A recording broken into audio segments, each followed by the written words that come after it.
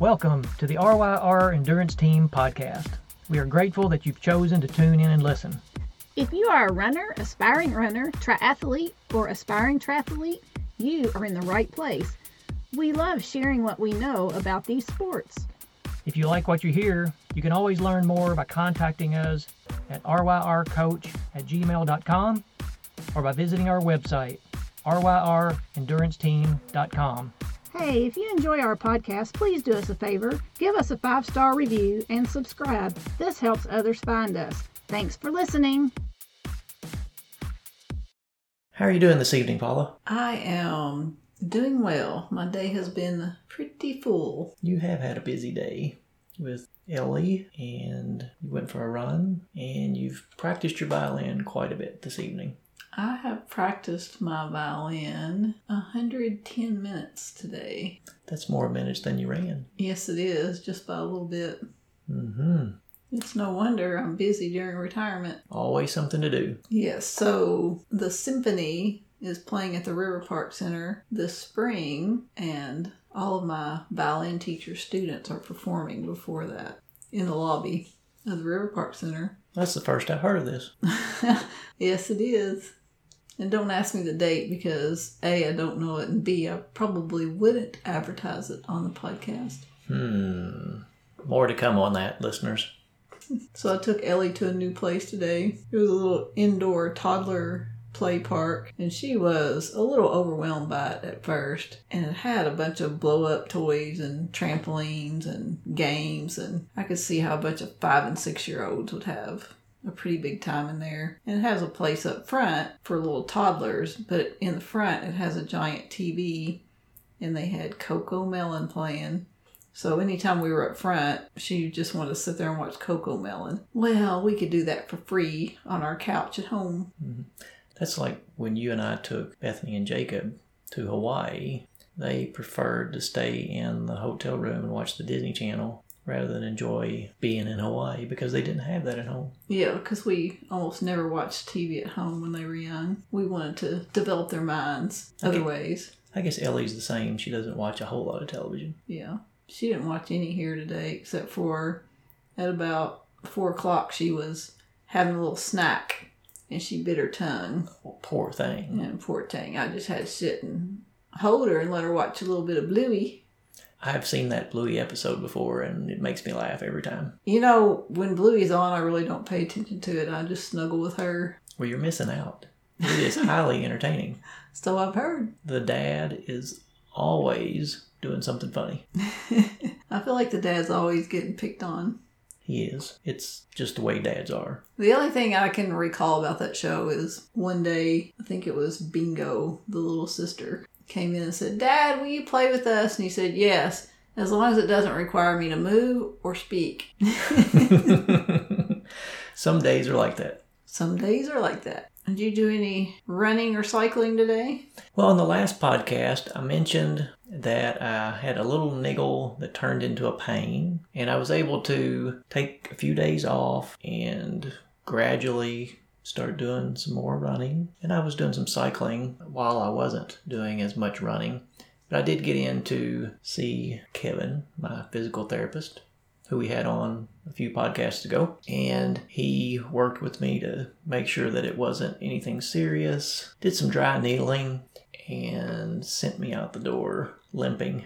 I was not limping when I went in, but I was when I came out because the dry needling was quite intense. One of the needles was up against a nerve, and so this was in my calf, and I felt it all the way down into my foot. It was unusual. If it feels nervy, they'll usually move the needle around a little bit. He told me that this might actually be a good thing. Oh. So we left it there, just turned the intensity down a little bit. But today, I was no longer limping, went for a run. Still had a little bit of an issue, but I feel like there's been a pattern. When I wear a particular pair of shoes, I have an issue, and when I wear a different pair of shoes, I don't have an issue. So I'm going to try wearing the shoes that are working for maybe a week or so, and if the problem is gone, then I will retire those other shoes. They've got plenty of miles on them. I feel like it's been a game of Russian roulette anyway with that brand and make of shoe. Seems like one pair you'll do fine with and another pair not so fine. So it may just be time to move on. Just move on. Put them out to pasture. And don't buy that kind anymore.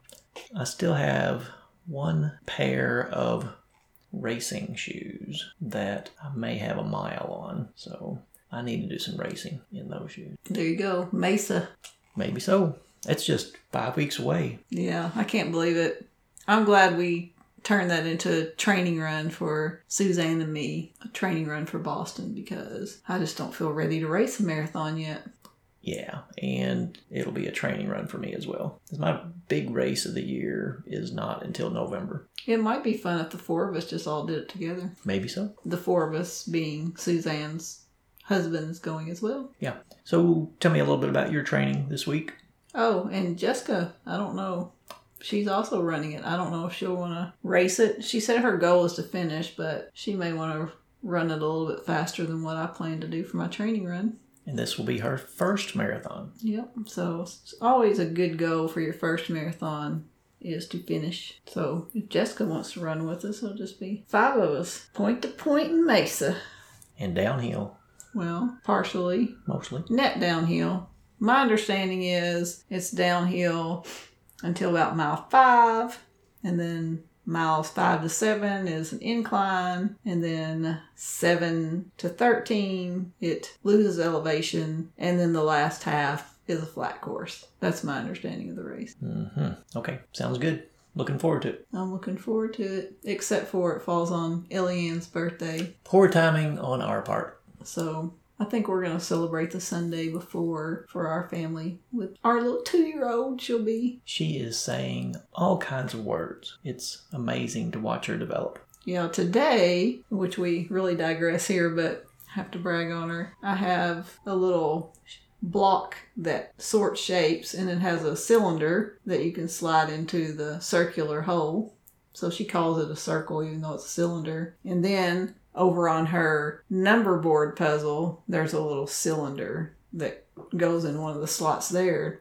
Those two things were not together today, as she picked up the cylinder from one, walked all the way over to the other one, picked it up and said, 2 circles. She is really good at identifying multiples. She loves finding 2 of something. And it could be 5 of something and she'll still say 2. She does.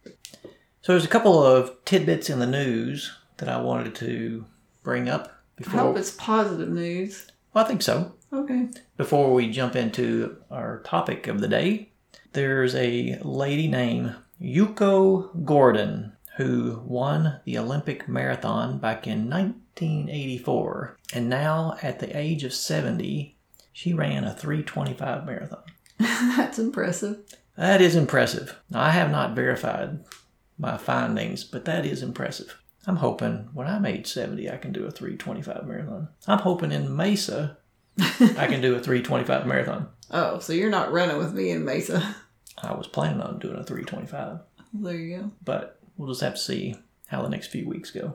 And another story I thought was interesting this week, the person who manages the, and I may not even say this right, Binance cryptocurrency exchange, he goes by the name CZ, Changpeng Zhao. I hope I said that right. Excuse me, CZ, if I said your name wrong. He is estimated to have a net worth of $96 billion. And he learned about Bitcoin back in 2013. And then he got really focused on cryptocurrency. And at one point in his life, he was working at McDonald's. Then he creates this cryptocurrency exchange in 2017. And now he's worth $96 billion. Wow. But what I wanted to really share is that he says he's going to give up to 99% of his wealth to charities. Well, good for him. And then I was doing the math on that. He's still hanging on to about $1 billion. I think he'll be all right. What do you think? I think it's awesome that he's going to do that. Yeah, he's quite generous, but he's still going to be living large. So getting into the topic of the day. Can I mention one more piece of exciting news? Okay. I'm even more excited about going to Boston now because the American women's field of pro athletes is pretty exciting. I don't know everyone, but my 3 favorite American distance runners are Debs Linden, Sarah Hall, and Molly Seidel. Even though she has a little growing up to do, still think she's an awesome athlete. They are all 3 running Boston. Well, that'll be exciting. And I didn't know it, but Molly used to live in Boston and train in Boston, so she's excited about running Boston for the first time. Home court advantage. And I think this will be maybe her 4th or 5th marathon now, so she's still in the early childhood stages of marathon running. Yeah. So it should be interesting. It'll be fun. And I don't know if you've seen pictures of Ryan Hall recently, but he does not look like a runner anymore. He is a bulky man. He looks like the Incredible Hulk. Mm-hmm. All right, ready for the topic of the day? I'm ready. While the pool heater has been out of service here at our local health club, I have avoided going to the pool. Although the heater is working now and the temperature is already back at 82. That's good to hear. So I will have to get in the pool soon. Tomorrow. I have plans tomorrow. That's true. You work. But while I was not going to the pool, I thought it was a good opportunity just to refocus on how to swim rather than actually swimming, because I was not interested in 77-degree temperatures. Not without a wetsuit.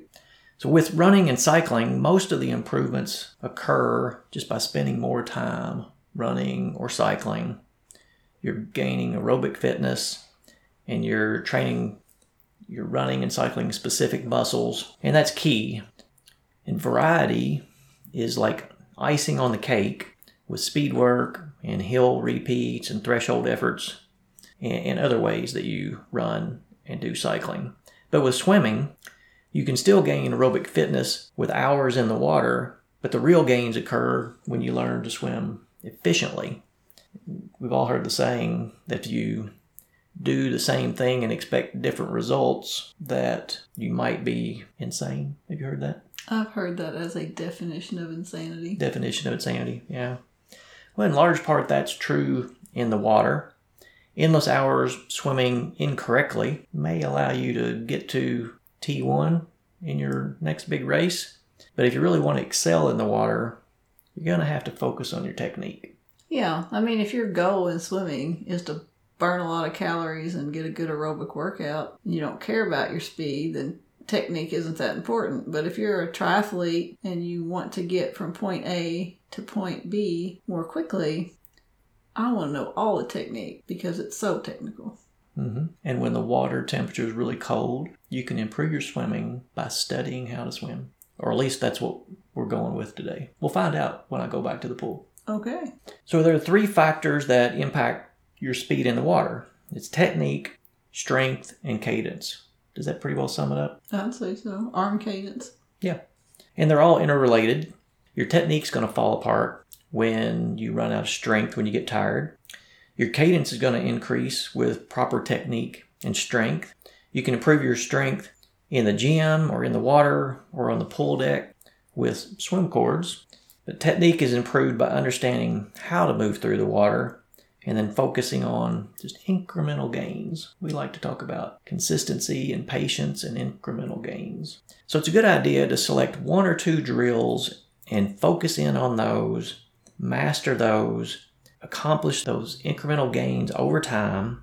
And then as you gain proficiency with those drills, add in new drills to improve technique, but don't forget about the previous drills. Continue building a inventory of drills to continue to hone in your technique. So you and I learned to swim together pretty much, and we read about and we attended training for total immersion, and I think it was helpful as beginning lap swimmers, but since then we've learned some other techniques that are going to make us faster. That's really what we're going to focus on today. But just from our history, we were taught through total immersion that balance is key, and then gliding and rotation.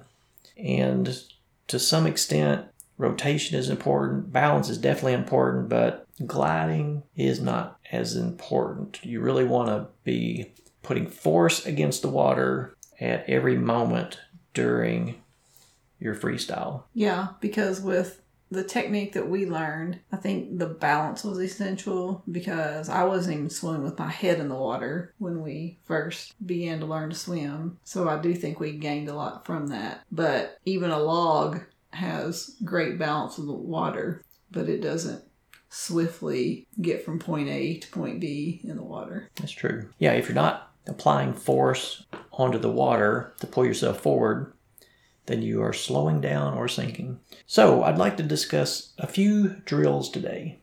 And a lot of the research came from Swim Speed Secrets, which is a Velo Press book, with the author being Sheila Taormina. Is that how you say her name? Taormina? Sheila Taormina, who is a 4-time Olympian. Yeah, and that's a book I purchased because she's not what you'd visualize when you visualize an Olympic swimmer, because you think of tall with lanky arms and broad shoulders, and she's 5 foot nothing, and she doesn't look like a swimmer, and yet she's a fast Olympian. Yeah, Michael Phelps is a big guy, tall, long arms, long legs, and long feet. And his feet look like flippers. And this person is quite the contrast. Right. Even, I would say, below average in height for a female. So for us mid-size individuals, there is hope. That's right. So the first drill to talk about today is sculling. Do you like sculling? I do like sculling. There are certain body positions that I don't think help with sculling, but I like the basic sculling. Yeah. We often hear swim coaches talk about getting the feel of the water. Well, sculling is a great way to do that. And there's 3 different sculling positions, 1, 2, and 3. And we're going to focus on sculling 1 in this podcast, which is where you're focusing on the beginning of the catch phase.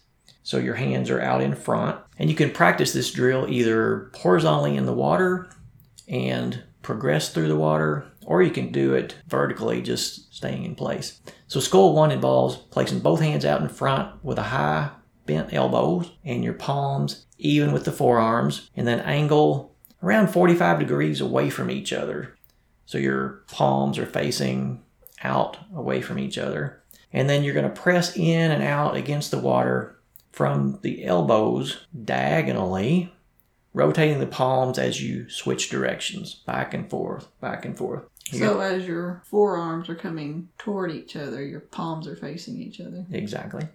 And you're going to try to keep your upper arms relaxed, really focus on from the elbow down. And you want to concentrate on grabbing the water with your forearm and your flat open hand and holding on to it through the entire stroke out and in. So get the feel for the water.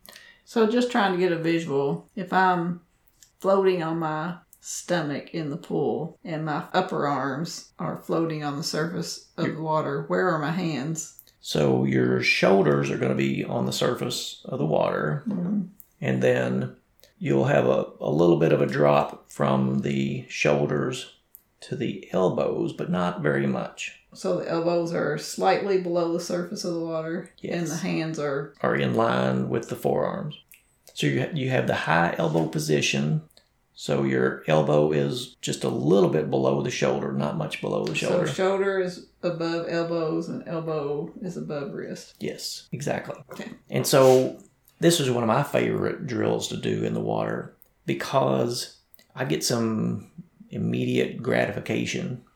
If I do a 25 scull 1, when I kick off the wall to return, I'll do a freestyle, and I can just immediately tell a difference in the feel in my hands of catching that water and pulling it back. So when you do sculling in this position, do you use a pull buoy or are you doing this unassisted? I do it with a pull buoy. I prefer it with a pull buoy. Yeah. So the next drill, are you ready to move on to the next drill? I am. You got this feel for the scull. Yeah, I do that drill a lot, but I always do it with a pull buoy. The next drill is the streamline drill, and it is used to improve your core strength and your body length. And this is something you can do as you turn at the pull wall on every lap or every other lap, whatever works best for you. But this is something you could do frequently.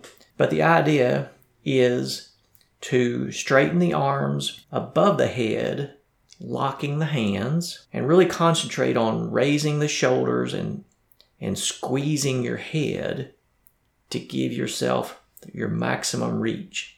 Squeezing your head with your arms. Squeezing your head with your biceps. And then you push off the wall and you try to stay below the surface of the water so that you're underneath the surface plane, and kick a few times before surfacing and resuming your freestyle. Now this one would be difficult to do with pull buoy. I would not recommend that because it's hard to kick. Yeah, so you just want to emphasize that this is a drill. This is not something that you're going to implement and incorporate in an open water triathlon swim.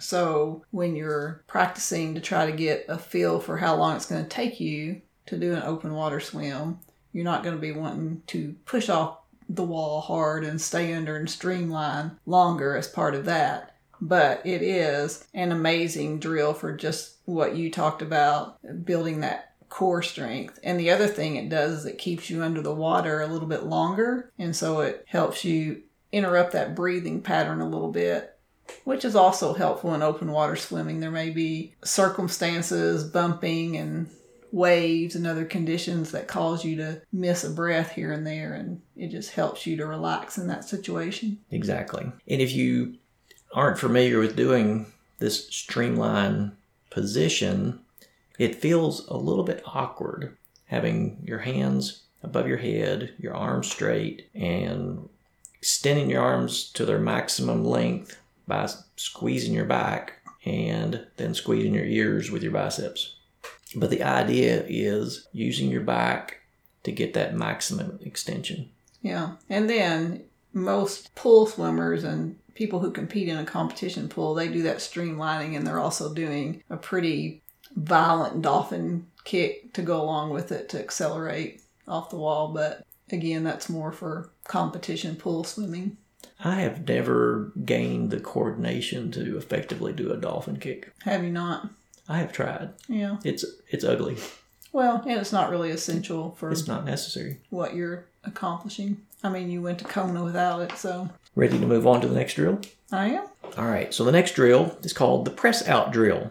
And this one is used to improve your strength and the form for your high elbow catch. And you do it by placing your hands on the pool deck, just a little bit wider than the shoulders, and with your arms parallel to the water and your body vertical beside of the wall, you simulate the high elbow catch, and you have your head just barely above the water. So basically you use your arms and your core to pull yourself up out of the water to where your arms are straight, and then you lower yourself back down into the water. So it's kind of a tricep press up. I think I used to do those. I think this is the drill that you're referring to, but after a 50, I would stop at the wall and press myself out of the water 3 times. Yeah. And then swim some more. Yep, that's the one. And you want to avoid using your legs Mm-hmm. to help you get out of the water. And this is a good one you could do at the beginning to get that high elbow feel, or you could do it in the middle like you were doing, or you could do it at the end. It's just a good one to do throughout the workout. Yeah, it gives you the good feel for it, but it also builds strength, which is critical. Technique, strength, and cadence. And balance. And balance, which is part of technique. True. Which we're not talking much about balance today. So as you're listening to this podcast, you're probably not in the water. That's probably a safe bet. But you could stand up and you could put your arms out in front of you and press down as if you were beside the pool deck, and you can feel your back and your shoulders and your core engaging. That's what you want to experience when you're practicing this drill, and that's what you want to experience when you're doing the high elbow catch in the freestyle. You almost want to think about your arms doing the butterfly stroke as you're pulling yourself out of the water. Exactly. The next drill is the recovery drill. Again, when we did the total immersion, we learned to glide and rotate side to side. Well, we've already talked a little bit about the gliding, but rotating too much is a problem also. We want to use our rotation during the pull to release muscle tension from the opposite hip across the chest and through the pulling arm. So I want to say that again because that's a lot, but that's key to this drill. We want to release muscle tension from the opposite hip across the chest and through the pulling arm. So proper rotation allows the pull to be all the way from the hand to the hips, not just the arms. Yeah, so the rotation is more of a natural occurrence from you using your extension and your strength that will create a little bit of a rotation. Yeah, it needs to be just enough rotation to cock the hips and the torso muscles, and then at the right time in the pull, you're going to release that tension where you're going to maximize your length on your extended arm, but then you're also going to maximize the effectiveness of the pull. And one of the keys is just avoid rolling all the way onto your side, as you lose all of that tension from the core to the shoulder if you roll over on your side. Yeah, and I would say this would be more of an advanced concept. There's so much that newer swimmers can gain just from that catch and pull that they could almost swim like a barge with their belly button straight down until they really master catching and pulling. And then once you really feel like your arm is pulling water from entry to exit, then you're going to start thinking about this and get even more power. Mm-hmm. One other concept in the recovery drill to keep in mind is that recovery arm, you want to keep the elbow high out of the water and the forearm relaxed. And you're going to be using the back muscles to pull that arm out of the water. Don't think about using your shoulder to pull the arm out. Think about using your back muscles to pull that arm out of the water. And that's the beginning of that cocking motion for the rest of your core. And we've talked about this before when we have watched professional athletes. Some of them come out with a high elbow and some of them come out with almost a sidearm back into the water. So the important thing is what's going to get your arm back up into position to catch that water and keep on pulling. Yes, you want to get your arm out in front for the next pull, but whatever works best for you to engage the core so that it's not just an arm motion is what you want to do. Right. So the next drill is the finish drill, and we're not quite finished yet. So this one is done face down in the water, and you place both arms at your sides with your elbows bent and your forearms and your hands pointing down. So this is a good drill to do with a pull buoy and a snorkel because your face is underwater. Then, while you're in this position with your arms parallel to your torso, your elbows bent, and your hands and forearms facing down, you want to straighten your arms and push as much water forcefully back towards the back wall past your hips. Push as much water backwards as you can. You want to avoid pushing down. You want to push backwards to help with your propulsion. So let me make sure I understand what you're saying. I've got my pull buoy between my thighs, and I've got my snorkel in so I can breathe, and I'm laying flat on my belly in the water, and I'm looking down at the bottom. Straight down at the bottom.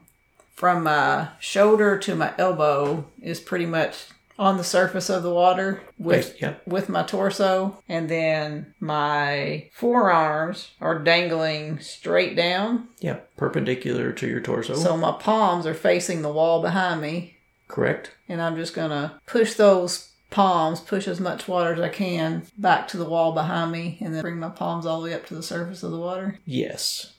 And again, this is going to be demonstrating, practicing how you want to finish your stroke, but it's also going to build tricep strength. And then once you reach that hip position where you've reached the extent of the amount of water you can push behind you, then you're going to return your arms back to that vertical position, but you want to rotate your hands 90 degrees so you are catching as little water as possible. And then you rotate your hands before you start the next push, you're catching as much water as possible. Does that make sense? Mm-hmm. So when I went to triathlon swim camp back in 2017, we did a drill similar to that, and we put paddles on our hands without them being attached to our hands. So we didn't put our thumb in a slot, or we didn't use a Velcro or anything to keep them attached. And the goal with that movement was to see how far behind us we could toss those paddles so that we were really pushing all the way through the surface of the water. Yeah, and that's also making sure that you are pushing straight back. Because if you push to the side, you're likely going to lose it. Mm-hmm. All right, the next drill is the hand entry drill. As your recovery hand is moving forward, you want to press it into the water about 12 to 18 inches in front of your head. But you don't want to go to full extension before entering the water. If you do, you'll notice that you are slapping the water. So when your hand enters the water, you want to, as quickly as possible, get the feel for the flow of the water on your flat palm. You want to try to feel the water pressure on your palm and on all your fingers. And this was a difficult one to explain, but you just want to pay attention to how your hand feels and try to pinpoint the right time to begin your high elbow catch. To the drill is to get the feel for the water flowing by you and under you as you're moving through the water. Yeah, and I think a lot of people have a misconception with this drill because they think that since your arm is not all the way extended when you enter, then once you enter it, then you extend it. But the whole point is if you're all the way extended, there's going to have to be some wasted time to get in that catch position. So it's not all the way extended, but as it goes in, you're then not extending it under the water. You're catching and pulling. Yeah. Your shoulder and your back muscles are going to be in a position to where that arm could reach maximum extension. But like you're saying, you're going to be beginning that catch motion, the high elbow catch, to begin pulling that water back. Yeah, and you can almost think about if you're lying on a surfboard and paddling yourself out into the ocean. You're not extending your arm all the way out before you pull. You're pull, like continuous pulling motion. Yeah. All right, the next drill, moving right along, is the Tarzan drill. Are you going to make the Tarzan noise? I'm not planning to. Oh, okay. This drill is basically the freestyle motion with your head out of the water the entire time. It's basically surfboard. It is quite like that. Nice segue there. So you want to try to execute proper freestyle form, avoid swinging your head from side to side, and it'll be a little bit more difficult than the freestyle, except that you're able to breathe, because having your head out of the water is going to throw off your balance. It's going to create more drag, and when there's more drag, there's going to take more force for you to pull yourself through the water, so that's going to build some strength. It's like running with a parachute behind you. Have you ever done that? I don't think so. Or adding extra weight on the weight bench.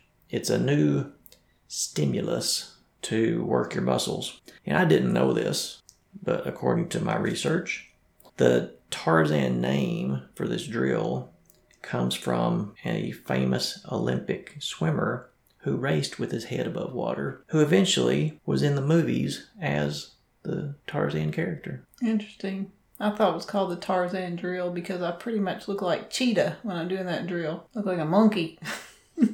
A cheetah or a monkey? Isn't that the monkey's name in Tarzan? Cheetah? Wow, that was a long time ago. I have no idea what the monkey's name was. We'll have to fact check me on that. Was it a monkey or a chimpanzee? I thought it was a chimpanzee named Cheetah. Fact check. All right. And I'm the one that grew up without television. And you're the one that can't remember the movie we watched last night. This is true. Except we didn't watch anything last night. Well, that's good because I definitely don't remember a movie last night. But you remember parts about Tarzan from who knows when. My childhood, I guess. Must have left an impression on you. I could be wrong. The next drill, moving right along, is the vertical kicking drill. And this is a great way to work on a propulsive kick. Which I will also put an asterisk and say this is an advanced drill because the kick is going to do minimal amount of propulsion compared to what you can get from your arm pull. So getting those arms in the early vertical forearm and pulling all the way through is the most important thing. But once you've mastered that and you're ready to gain a little bit more, it's time to think about that kick. Yeah. If you're planning to do sprint triathlons, Olympic triathlons, or ITU triathlons, where you need to be fast on the swim, you need to be strong in all aspects of the freestyle, including kicking.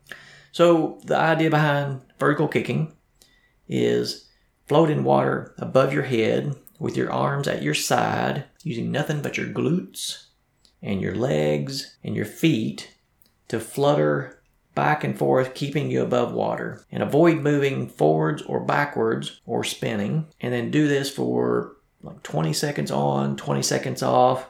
It's not easy. I was going to say, do it near the wall. Do it near the wall, yeah. You want to try to snap from the hip, through the knee, through the ankle, pressing against the water. Try to avoid bending your knees like you're running or riding a bike. And that's a common problem for triathletes. And as you get more comfortable, increase the time, maybe work up to 60 seconds on, 20 seconds off. And then an even more advanced option for this drill is to raise your arms into a streamlined position above your head. That's hard. Have you tried this? I have tried this. It is hard. It is hard.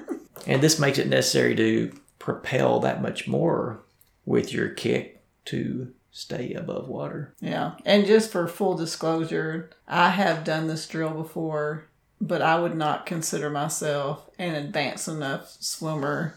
It's not where I focused my time when I was doing my Ironman training, simply because I knew I was going to have a wetsuit and I knew I was going to be saving my legs for my bike ride and my marathon. So I did not spend much time mastering my kick. I kept my legs as quiet as I could. And I did too, focusing on long distance triathlon. Mm-hmm. So it comes down to training for the race that you're planning to race. But there are a lot of other swim drills that we're not going to get into today. You've got the fist drill, catch up, the zipper, fingertip. You got one arm drill, banded ankles, one of my favorites in the past. Lots of different drills. But again, you just want to focus on one or two drills at a time for a few weeks, then add in new drills, but don't completely give up on the previous drills. Make technique a portion of all of your swim practices. That's the key to swimming more efficiently and eventually swimming more quickly. Yeah, and if you're listening to this, you could be at any stage of swimming. So if you're a beginning swimmer, the drill that you're going to hone in on and focus on the most is going to be different than if you're an advanced swimmer. We have swimmers on our team who are already very proficient swimmers and they just need to work on their kick or small things like that, or spend a little bit more time streamlining just to build their core. But for our newer athletes, we have them focus, especially those who are brand new to swimming, we have them focus much more on the pull buoy and the early vertical forearm. The catch and pull, catch and pull. Yes, and for some swimmers, the key is just getting comfortable going up and down the pull lane, learning how to breathe relaxed, and then you can work on techniques to improve the stroke, improve the efficiency. There's just so much to swimming.